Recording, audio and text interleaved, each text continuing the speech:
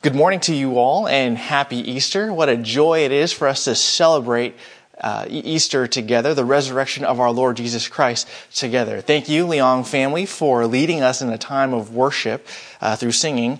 And we're just so grateful to you for just the songs that you led us in. It was such a blessing to our souls as you focused our attention on the joyous hope that we have in Christ as a result of his resurrection from the dead.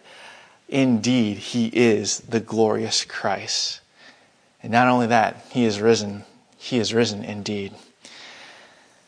Before we continue to reflect more on Jesus' resurrection this morning, let's take some time to pray to God.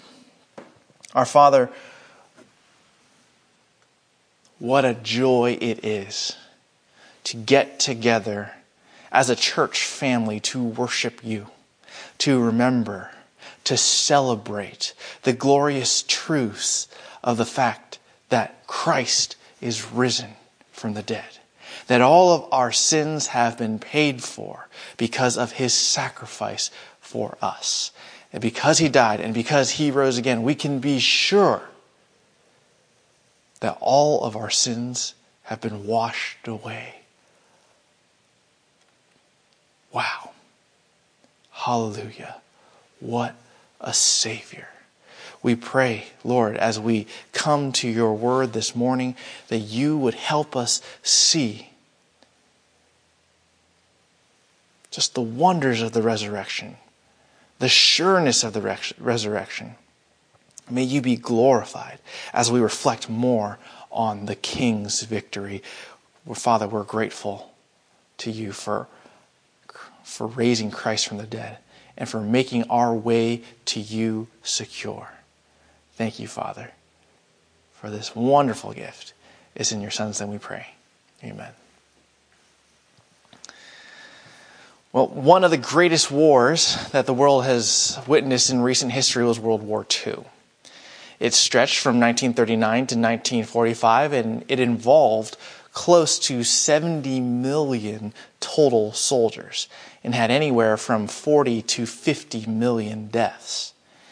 Now, as we look back at the carnage that occurred during the Second World War, is it any wonder that even a partial victory of the war or end of the war would cause celebration? On May 8th, 1945, there was a partial end to the war when Nazi Germany unconditionally surrendered throughout Europe, thus marking the end of the conflict in Europe. Now, the war would stretch on until August 1945 when Japan surrendered, but when Nazi Germany surrendered unconditionally on May 8th, 1945, the reports of their surrender sparked celebration around the world. And this day, which was initially known as V-Day, but is more correctly referred to as VE Day, or Victory in Europe Day, this celebration, it continues to be observed by countries in Europe today as they gratefully look back on the victory accomplished for them back in 1945 and how that has continually impacted their lives up until today. In a similar way to these European nations who celebrate VE Day, Christians continue to celebrate Easter or Resurrection Sunday, even until this day, because the victory that Christ our King accomplished for us continues to have significance in our lives and will continue to do so for all of eternity.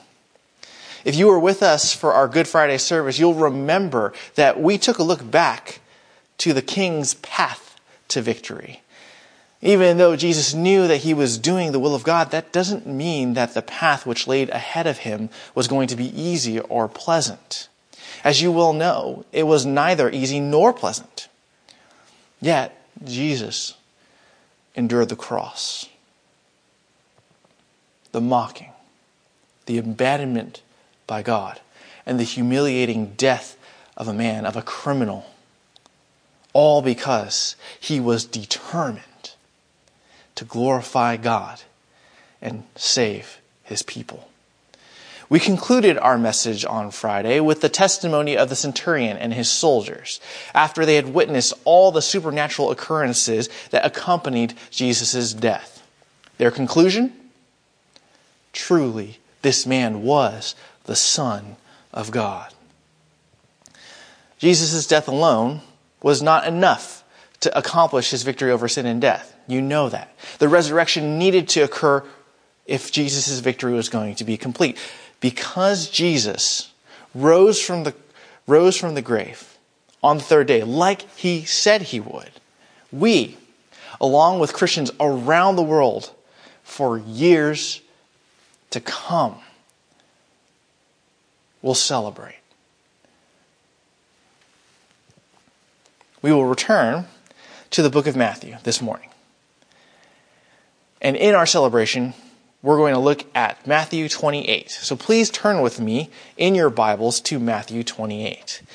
Just as we did on Friday, we will go through the sermon text in the message itself.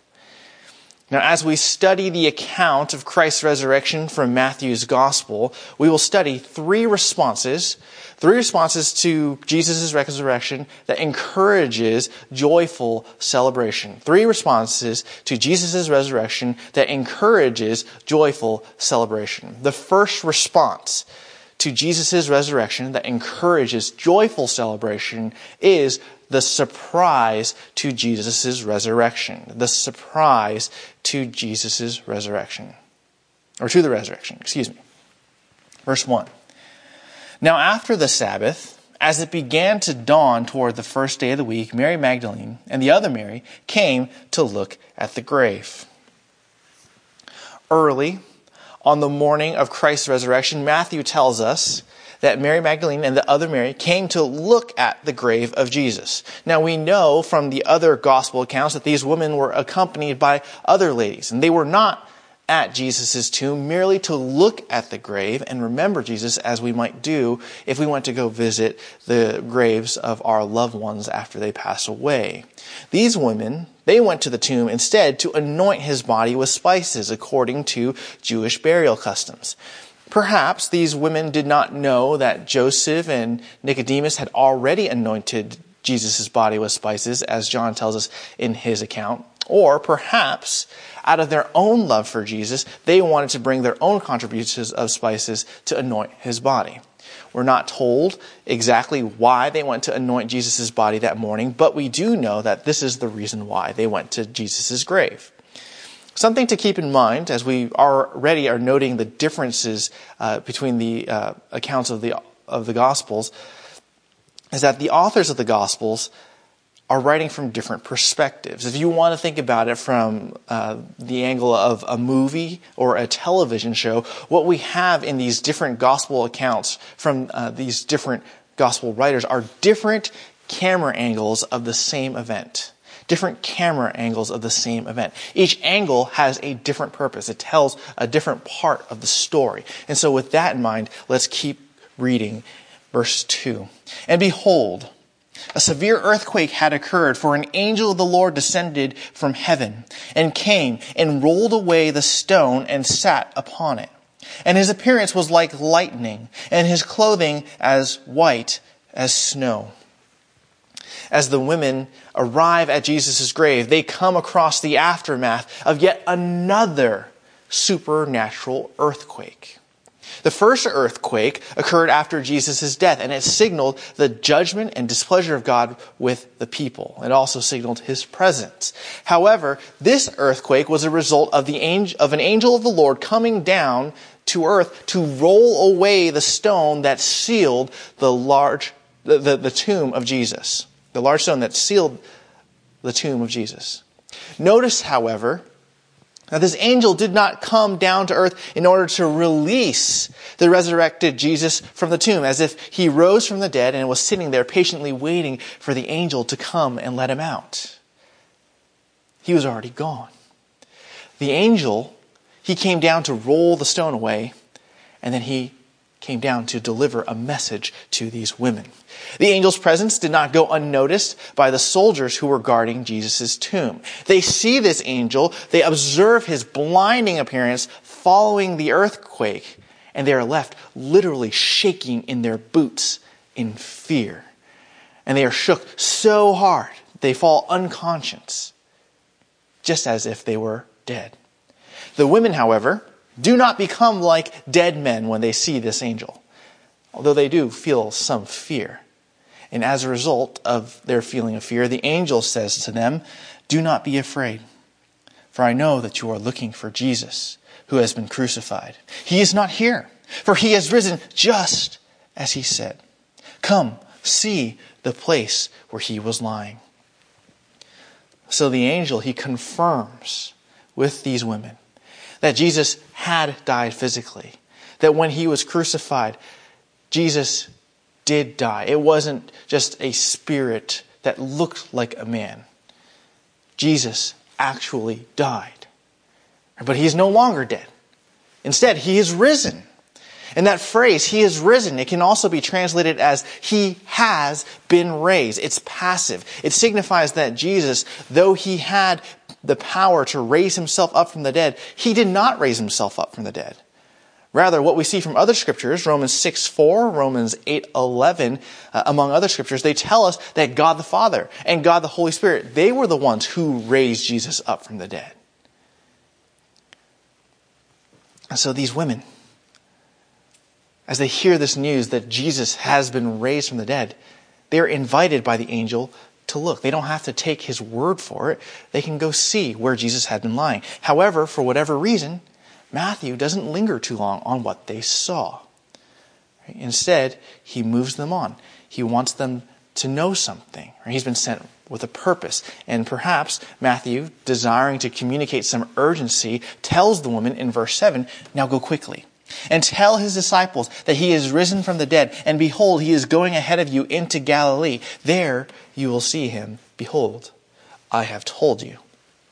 The angel wants the women and the disciples to remember the words that Jesus had spoken to them before his crucifixion in Matthew 26:32. Jesus had told them that he was going to be struck down and they will scatter. But he also says, "After I have been raised, I will go ahead of you to Galilee." Since Jesus has already been raised, the disciples needed to act upon his word. There's no way that they would have known that he was risen just yet. But God uses these women as messengers to tell Jesus' disciples that it's time. It's time to remember what they had been taught and to act upon it. And so, verse 8 tells us that these women, still feeling some fear, but also filled with great joy, they go. They leave the cemetery to tell the disciples the good news. And lo and behold, who do they run into on their way to tell the disciples the good news? Verse 9, they run into Jesus himself. It says Jesus met them and greeted them. And what he says is, what he literally says is, "Greetings. Greetings." This is kind of funny if you think about it. Jesus knows that these women are both are all still a little shaken by their encounter with the angel, but they are also eager to get the news out to the disciples quickly. And to ease their fears, to help evaporate their fears, he appears to them and he just says, "Hello." And it's such an understatement as a greeting, but it's so perfectly fitting. In a sense, it isn't supposed to be that big of a deal. He told all the disciples that he was going to rise from the dead, but because the Spirit did not enable them to understand what they were hearing at that time, or even remember what Jesus had said until this point, their faith was being stretched as they were surprised to find him or to hear that he was truly resurrected. These women know upon seeing him that this is Jesus. And so they get on their knees and they worship him. They grab his feet. It's an appropriate, humble gesture for anyone who has encountered God the Son. If we were to encounter God the Son as we're going about our day, I don't think any of us would look him straight in the eyes and say, "Hey, how you doing, Jesus? Good to see you." No. We would be stunned. We would be in awe of his majesty. We would fall to our feet. We would bow down. We would grab his feet too. This is a humble posture, recognizing his holiness, his worthiness to be worshipped. And Jesus, he reassures them. He knows that they were afraid. And so he comforts them. And then he reiterates the same command that the angel gave to them by telling them, "Go and take word to my brethren to leave for Galilee, and there they will see me." There's one key difference between the angel's command and Jesus' command. He identifies his disciples as his brothers, or my brethren. And the word for brothers here is the common word for brothers. So I want to be careful in putting too much or too little emphasis on this word. Now, some scholars have suggested that by calling his disciples his brothers, Jesus does not hold their failure to believe all that he said to them against them. That he is calling them his brothers to say, hey, we're okay. We're on even plane. I still love you. Don't fear. Other scholars, however, have suggested that when Jesus used this particular expression, my brothers, in the past, it was to refer to his disciples broadly. You see that in Matthew 12, 49 to 50, and Matthew 25, verse 40. And since Jesus doesn't use this phrase too often, it's not common at all, I believe it is safer to interpret my brothers as a reference to his disciples in a broad sense, not necessarily limiting it to the 11. But more on this later. Though Jesus' resurrection should come as no surprise to anyone, since he spoke about it on a few occasions, the fact that it was still a surprise encourages joyful celebration because it reminds us of the authenticity of this account. Yes, Jesus' disciples, including the 11 apostles, forgot what he had said to them about his resurrection. But their genuine surprise and joy at hearing that Christ has been raised from the dead reminds us that Jesus Christ actually rose from the dead. He actually rose from the dead. There was no plotting. There was no conspiracy to fake the resurrection. None of Jesus' disciples remembered what he had said to them previously. They were all grieved. They were all trying to make sense of the death of the one they believed to be Messiah. They, like the religious leaders, did not understand that Messiah had to suffer, that he had to die if he was going to deliver his people. They did not understand that Messiah would be resurrected.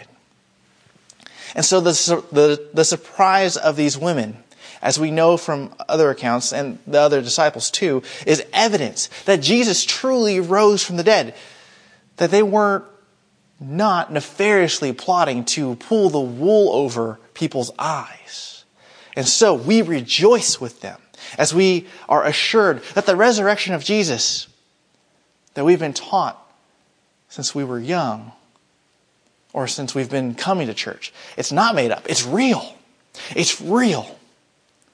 And the hope that we have been forgiven of our sins remains because Christ rose from the grave. However, the surprise at Jesus' resurrection is not the only reason why we can have joyful celebration this Easter. The second response to Jesus' resurrection that encourages joyful celebration is the attempted cover-up of the resurrection. The attempted cover-up of the resurrection. Verse 11. Verse 11. Now, while they were on their way, some of the guard came into the city and reported to the chief priests all that had happened. So at the same time that these women are running to tell the disciples what they had seen and heard, some of the guards who had been posted to watch over Jesus' tomb went into the city to report what had happened to the chief priests. Now, the reason only a portion of the guard went and not all of the guard went to report to the chief priests what had happened is because these guards, they're still technically on duty. They're still technically on guard duty. And at this point, the rest of the city doesn't know that anything had happened. Right? So in order to keep up appearances, only a portion of the guard go to the chief priest to tell them what had happened. If the entire guard that Pilate had loaned to the chief priest had left, the people would think, something's up. And so, verse 12 tells us that upon hearing the report of the soldiers, the chief priests, they assembled together with the elders of Israel. And after they had consulted with one another, they decided that the best course of action would be to bribe the group of soldiers with a large sum of money. The word for money here is the same word that was used to describe the 30 pieces of silver that was given to Judas. What we know is that this sum of money, it wasn't just large in terms of quantity, but also of quality. It was a very generous sum of money. This bribe that was given to the soldiers are accompanied with a story that the soldiers were to tell the people. The religious leaders tell the soldiers in verse 13, "You are to say, his disciples came by night and stole him away while we were asleep." This story that the soldiers are instructed to tell is in and of itself utterly ridiculous. Or who would believe that disciplined Roman soldiers, who were known to have multiple soldiers keep watch throughout the night, all failed to stay awake during their guard shift? Who would believe that the disciples would be gutsy enough to wait for these soldiers to fall asleep and make a lot of noise moving that large stone out of the way to steal the body of Jesus, when, if they were caught, they would have been killed almost immediately? These are common men who have no combat experience. Right? When Peter was trying to go after the high priest's servant, he aimed for the head, but he only got the ear. Right? These men would not have lasted against these soldiers. This is utterly ridiculous. And the ridiculousness of this story is even more unlikely when you consider the fact that the penalty for a Roman soldier who fell asleep while on guard duty was death.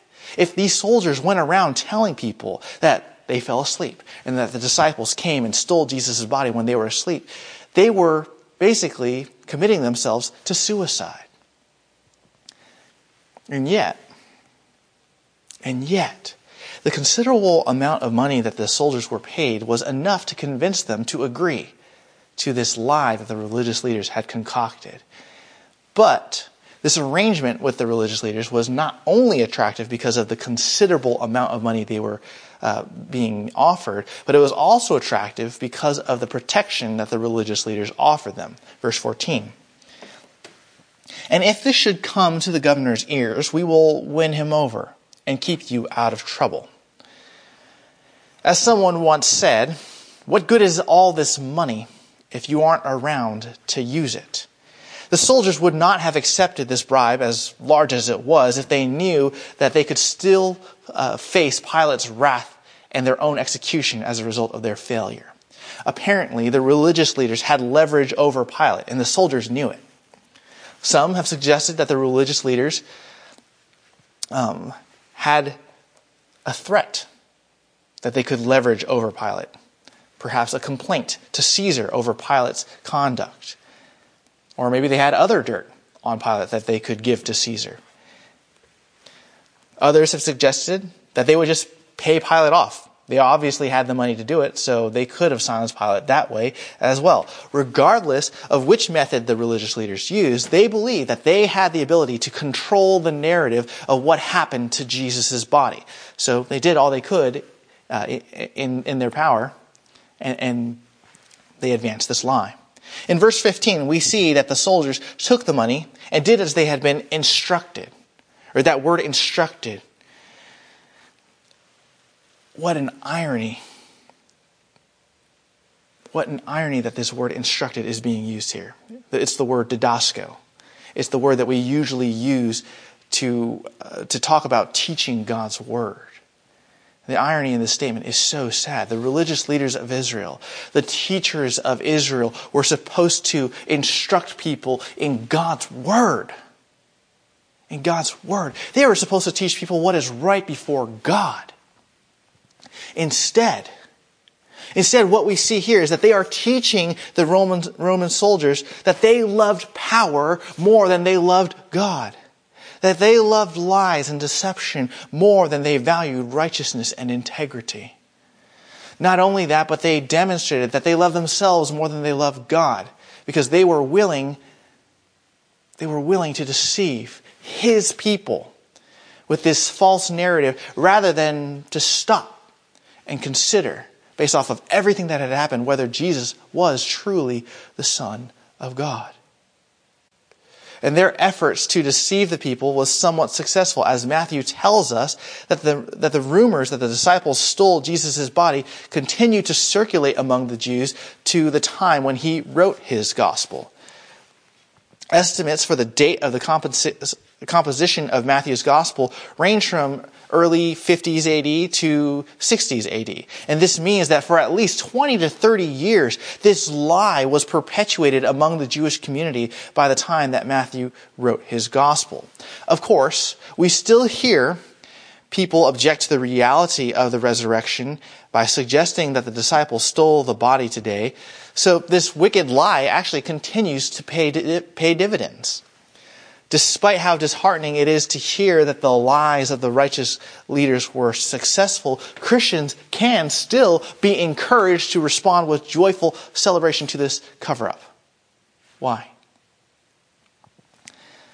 Because even though the religious leaders were somewhat successful in spreading their lies about what happened to Jesus' body, obviously they weren't completely successful. The good news of Jesus Christ crucified and resurrected still successfully went out to not just Jerusalem, not just to Judea, but it went out to the entire world. Or the entire world would hear the good news of the gospel. They would hear how Jesus traded his sinless life for our sinful one. They will hear how he died unrighteously at the hands, how he would die at the hands of unrighteous men. And how he would rise again 3 days later. They would hear the good news of the gospel. And if the religious leaders of Israel were able to stop the spread of the gospel of Jesus Christ, it would have proved that the gospel has no power or authority to make an impact on Israel, no less the world. But they were unable to stop the spread of the gospel. They couldn't stop it. We'll see that later on in church history. They did everything that they possibly could to tamp down the gospel, to snuff it out, and they were unsuccessful. Time and time again, God allows his gospel to go forth. And that proves that the power of the gospel message truly has authority.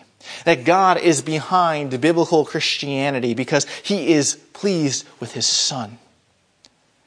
The gospel cannot be stopped, but it will continue to press on to all the corners of the earth until Christ returns. And this means that no matter what happens next in our lifetime, whether we are able to meet in large gatherings in the same way we used to, or if we have to alter the way that we meet together as the body of Christ, we can trust that the Lord will continue to cause the good news of Christ's death on the cross for sins and subsequent resurrection to go forth. People will hear of the life-changing power of the gospel. And like Jesus said, he will build his church. We, therefore, ought to continue to pray that God will do his will and will continue to save others. And that leads us to the third response to Jesus' resurrection that encourages joyful celebration, and that is the proclamation of the resurrection. The proclamation of the resurrection. Verse 16, but the 11 disciples proceeded to Galilee, to the mountain which Jesus had designated. And when they saw him, they worshipped him, but some were doubtful. In contrast to the actions of the soldiers and the religious leaders, the disciples proceeded to the mountain in Galilee which Jesus had previously designated in Matthew 26:32. We are not told exactly where the disciples are to meet Jesus in Galilee, but a return from Galilee, to Galilee from Jerusalem would have taken about a week. Now, through a study of the life of Christ from the different gospel accounts, we call that the harmony of the gospel, we can determine that in between his resurrection and appearance to the women near his grave, Jesus also appeared to many others. Acts 1:3 confirms this, teaching us that Jesus was very busy following his resurrection. He appeared to the apostles and other saints over a period of 40 days. And during this time, he was presenting himself alive to them with many convincing proofs, and he was teaching them about the kingdom of God. And so, by the time the 11 get to Galilee, it was very close to the end of those 40 days, they had seen enough convincing proofs of Jesus' resurrection, where they should have had no doubts about the veracity of his resurrection. Even Thomas, famously known for his doubts, was convinced of Jesus' resurrection just in one instance. Just in one instance before they arrived in Galilee. So that makes it very curious when we read verse 17 and we're told that when the 11 saw Jesus, they worshipped him, but some were doubtful.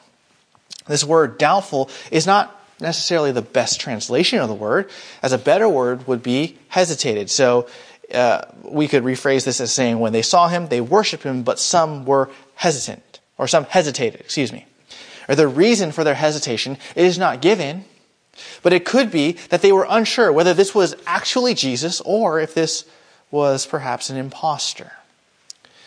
Now, while the 11 are specifically mentioned here as the disciples who traveled to Galilee, many scholars agree that the mention of the 11 disciples specifically does not exclude the presence of other disciples with them.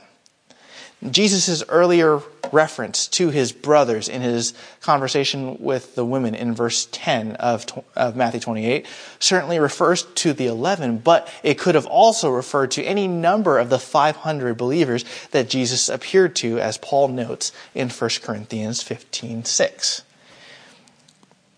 That some of these other brothers, some of these 500 would be included among the brothers, would make sense, right? And if they were the ones who were hesitating to immediately worship Jesus, that's entirely reasonable. However, we do know from Mark's account that Jesus rebuked some of the 11 for the hardness of their heart and their hesitation. So they're not completely out of the picture here either. Now, whether you personally choose to interpret those who hesitated as some within the 11, or if you have the larger group in view too, the fact of the matter is that some of Jesus' disciples hesitated to worship him. But they all eventually were convinced that this was Jesus, and they worshiped him. Now, after the disciples worshiped Jesus, he spoke to them in the words that we are very familiar with in verses 18 to 20. And Jesus came up and spoke to them, saying, "All authority has been given to me in heaven and on earth. Go therefore and make disciples of all the nations, baptizing them in the name of the Father, and the Son, and the Holy Spirit, teaching them to observe all that I commanded you. And lo, I am with you always, even to the end of the age." Normally when we hear verses 18 to 20 taught or preached, it's in reference to how we are to participate in gospel missions. Right? Why we ought to participate in gospel missions. And that is certainly a valid application, but what we see here in the entire context of Matthew 28 is what we call the Great Commission is given to Jesus' disciples in response to Christ's victory. They are to proclaim his victory to others. Just as an army would have sent news ahead to their home that they have succeeded in the war that they waged, so that when they return, the nation would welcome them home and rejoice with them. So Jesus sends his disciples throughout the world to proclaim his victory, so that people will be ready to receive the King when he returns. It's for this reason that Jesus tells his disciples that all authority has been given to him in heaven and on earth.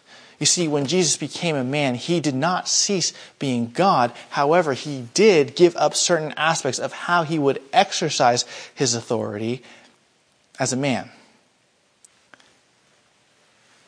So he still had God's authority, but he was a man, so he limited the way that he could use his divine authority. But now that he is in his resurrected body, God has expanded the sphere of Jesus' authority back to what it was like before Jesus became a man. All authority has been given to him. It is on the basis of this authority that Jesus tells his disciples that they are to make disciples.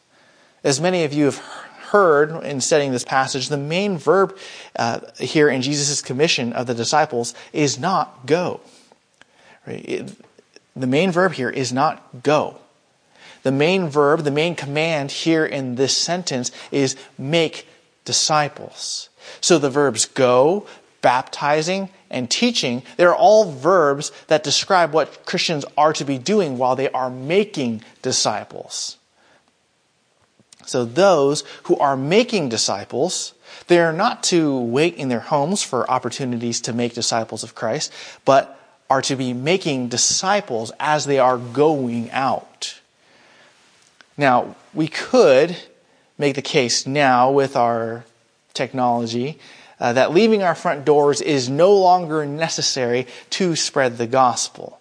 However, Jesus' command remains as it is. We are all still commanded to make disciples by going into the world. As we're going about, we are to be making disciples. Technology doesn't change that. And I'm not saying that you need to violate the shelter-in-place order right now or you will be guilty of not sharing the gospel. I'm not saying that. Okay? I'm not saying that you're not faithful by staying home. You are. You're honoring authority. All right, we can resume this outside, in-person, gospel-sharing ministry when it is safe to do so. But what this text is saying is that as we're going about our lives, we are to make the most of the opportunities to share the gospel with others in the hopes that they too will become disciples of Jesus Christ. So that means no matter what you do, whether you're working from home, or just catching up with old friends, all of those are opportunities for us to make disciples of Jesus Christ. Not only are those who are making disciples to go out into the world, but they are also to be baptizing new disciples in the name of the Father, the Son, and the Holy Spirit. The baptism of John the Baptist was a baptism that symbolized repentance. It symbolized the turning away from sin and the turning towards God. But the baptism of Jesus, that Jesus establishes here, is one of identification.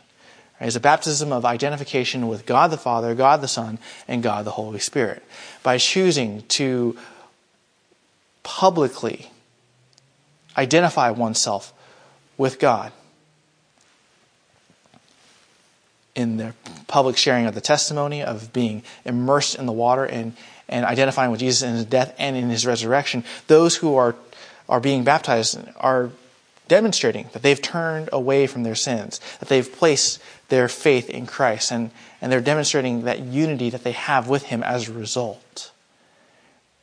And so that's why baptism is so important. We're going to have to put baptism on hold until we can all gather again safely, but eventually, when we are able to, we will resume baptizing again. And finally, those who are making disciples are to teach others all that Christ has commanded. Right? All that Christ has commanded. Not just some of it, not just a part of it, but all that Christ has commanded. Yes, preaching the gospel to others so that they will hear the good news of Jesus Christ and believe in him is important. It's absolutely important. It's absolutely essential. But equally important is following up with those who leave their sins behind and teaching them all that Christ has commanded. And that means that as Christians, we ought to strive to learn as much about God's Word as we can. And not just for our own personal growth in holiness, but also so that we can help others grow to be like Jesus. The Christian life was never meant to be about how much you can personally benefit from salvation and a relationship with Jesus Christ. It is not about you and your salvation. There is an expectation from Jesus himself that his people are to be concerned for one another. Right? This is how people will know that you are my disciples, that you love one another. Right? So we're supposed to have our minds on other people. We're supposed to want to help them grow to be like him so that the world can see in the way that we love one another, in the way that we help each other change, that the gospel has power to change lives. And this is why we are to teach one another all that Christ has commanded, because we want people to see that the gospel does make a difference. I'm not stuck in my sins, and neither are my brothers, neither are my sisters. We are all free from sin. And even though we might mess up, we can, because of the grace given to us, repent and return to the Lord and to act in a way that is different, all because of the power of the gospel. What we're talking about here is not just witness in what we proclaim, but witness in how we live our lives. And so after Jesus gives these marching orders to his disciples to proclaim his victory around the world, he gets them ready to go, and he provides them with a word of comfort when he says, "And lo, I am with you always, even to the end of the age." The word lo is the same word for behold. And in fact, some of your translations will, instead of lo, say behold. And it's meant to draw a person's attention to something important. Even though Jesus is sending his disciples out to proclaim his victory, they don't go out alone. They don't go out alone. Right? When you and I go out, we don't go out alone. Jesus himself will be with them, will be with us. He actually emphasizes that when he says, I am with you always. I myself, it could be translated, I myself am with you always. What a great comfort. What a great assurance that when we go out, when we represent Christ, when we act as witnesses to the world, the King of Kings, the Lord of Lords, the Prince of Peace, the resurrected, eternal Son of God will be with us always. Wow. Wow. That is so amazing. He will always be with us. And that doesn't necessarily mean that those who have Christ will not experience hardship in their lives, right? That's evident with the trials that we're facing today. But what it does mean is that through the trials, we know that we're not alone. We're not alone. We can have confidence that though what we face might be difficult right now, that they are momentary afflictions in the grand scheme of things. That they are in fact light because of the treasure of Christ that we receive in the end. Yes, we will have our hurts. We will suffer loss. But Christ, our great reward and our greatest gain awaits. It's for this reason we can confidently join in with the saints of old in the ministry of proclaiming our King's victory this morning and continue to do so until our victory march, our part in this victory march is done. And we get to enter into the joy of our King. Easter Sunday is a day of celebration for good reason. It's the day that we remember particularly the resurrection of our Lord and the sealing of his victory over sin and death. It is because he lives that you and I can have confidence that the sins which once made us enemies of God are completely wiped away and completely forgiven. It's because Christ lives that we who were once in danger of facing the wrath of God for our sins can now call him Abba, Father.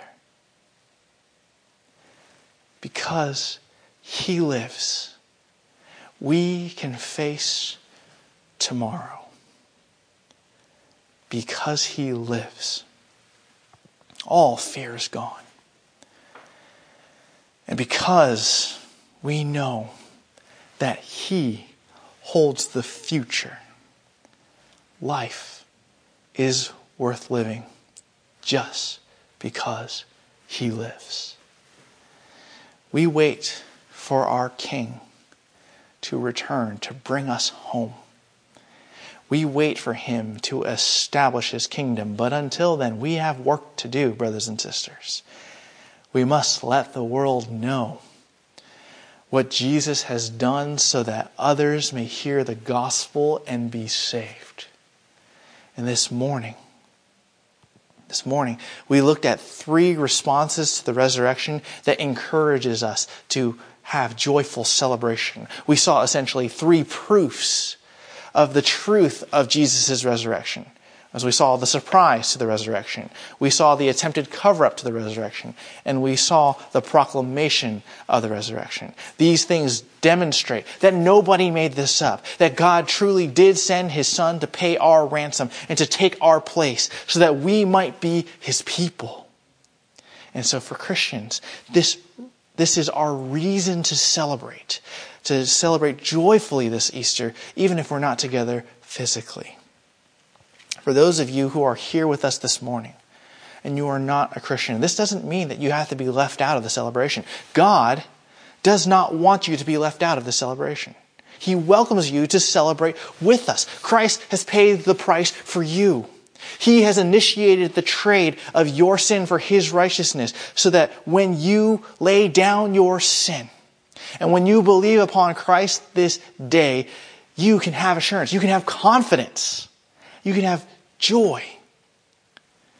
Because you will know that Christ will be with you always. That you will no longer be an enemy of God, but you will instead be welcomed in as a child of God. That is the joy, that is the good news that awaits you. Will you receive this gift from God today? Will you believe today and join us in our celebration? Let's pray. Our Father, as we reflect upon the resurrection, we cannot help but respond with great thankfulness and with great joy. Yes, Easter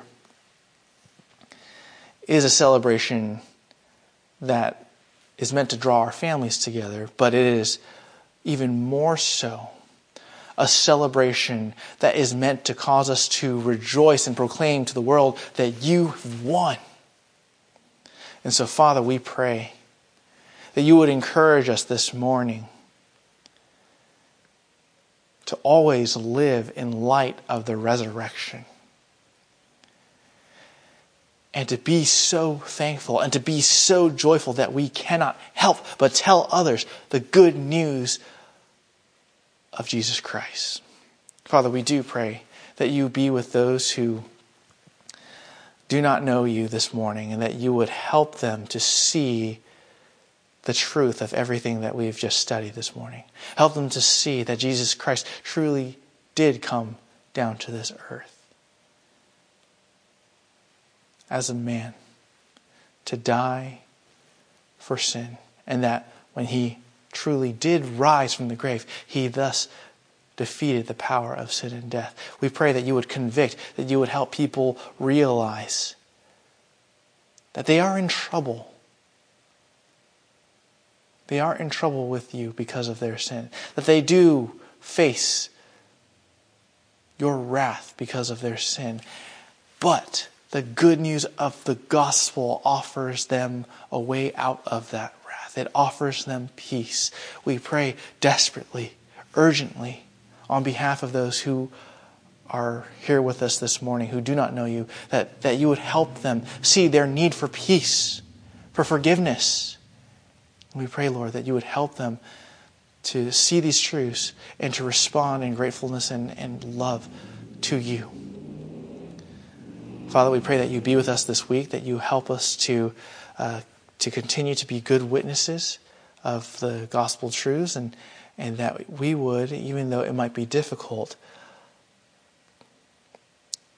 be ambassadors of Christ to our world. Thank you, Father, for this time for celebration. This in your Son's name we pray. Amen. Well, thank you so much for joining us for our Easter Sunday service. We're glad that we can still continue to meet together and celebrate together, even though we are all separated. So, God bless you. Have a blessed week.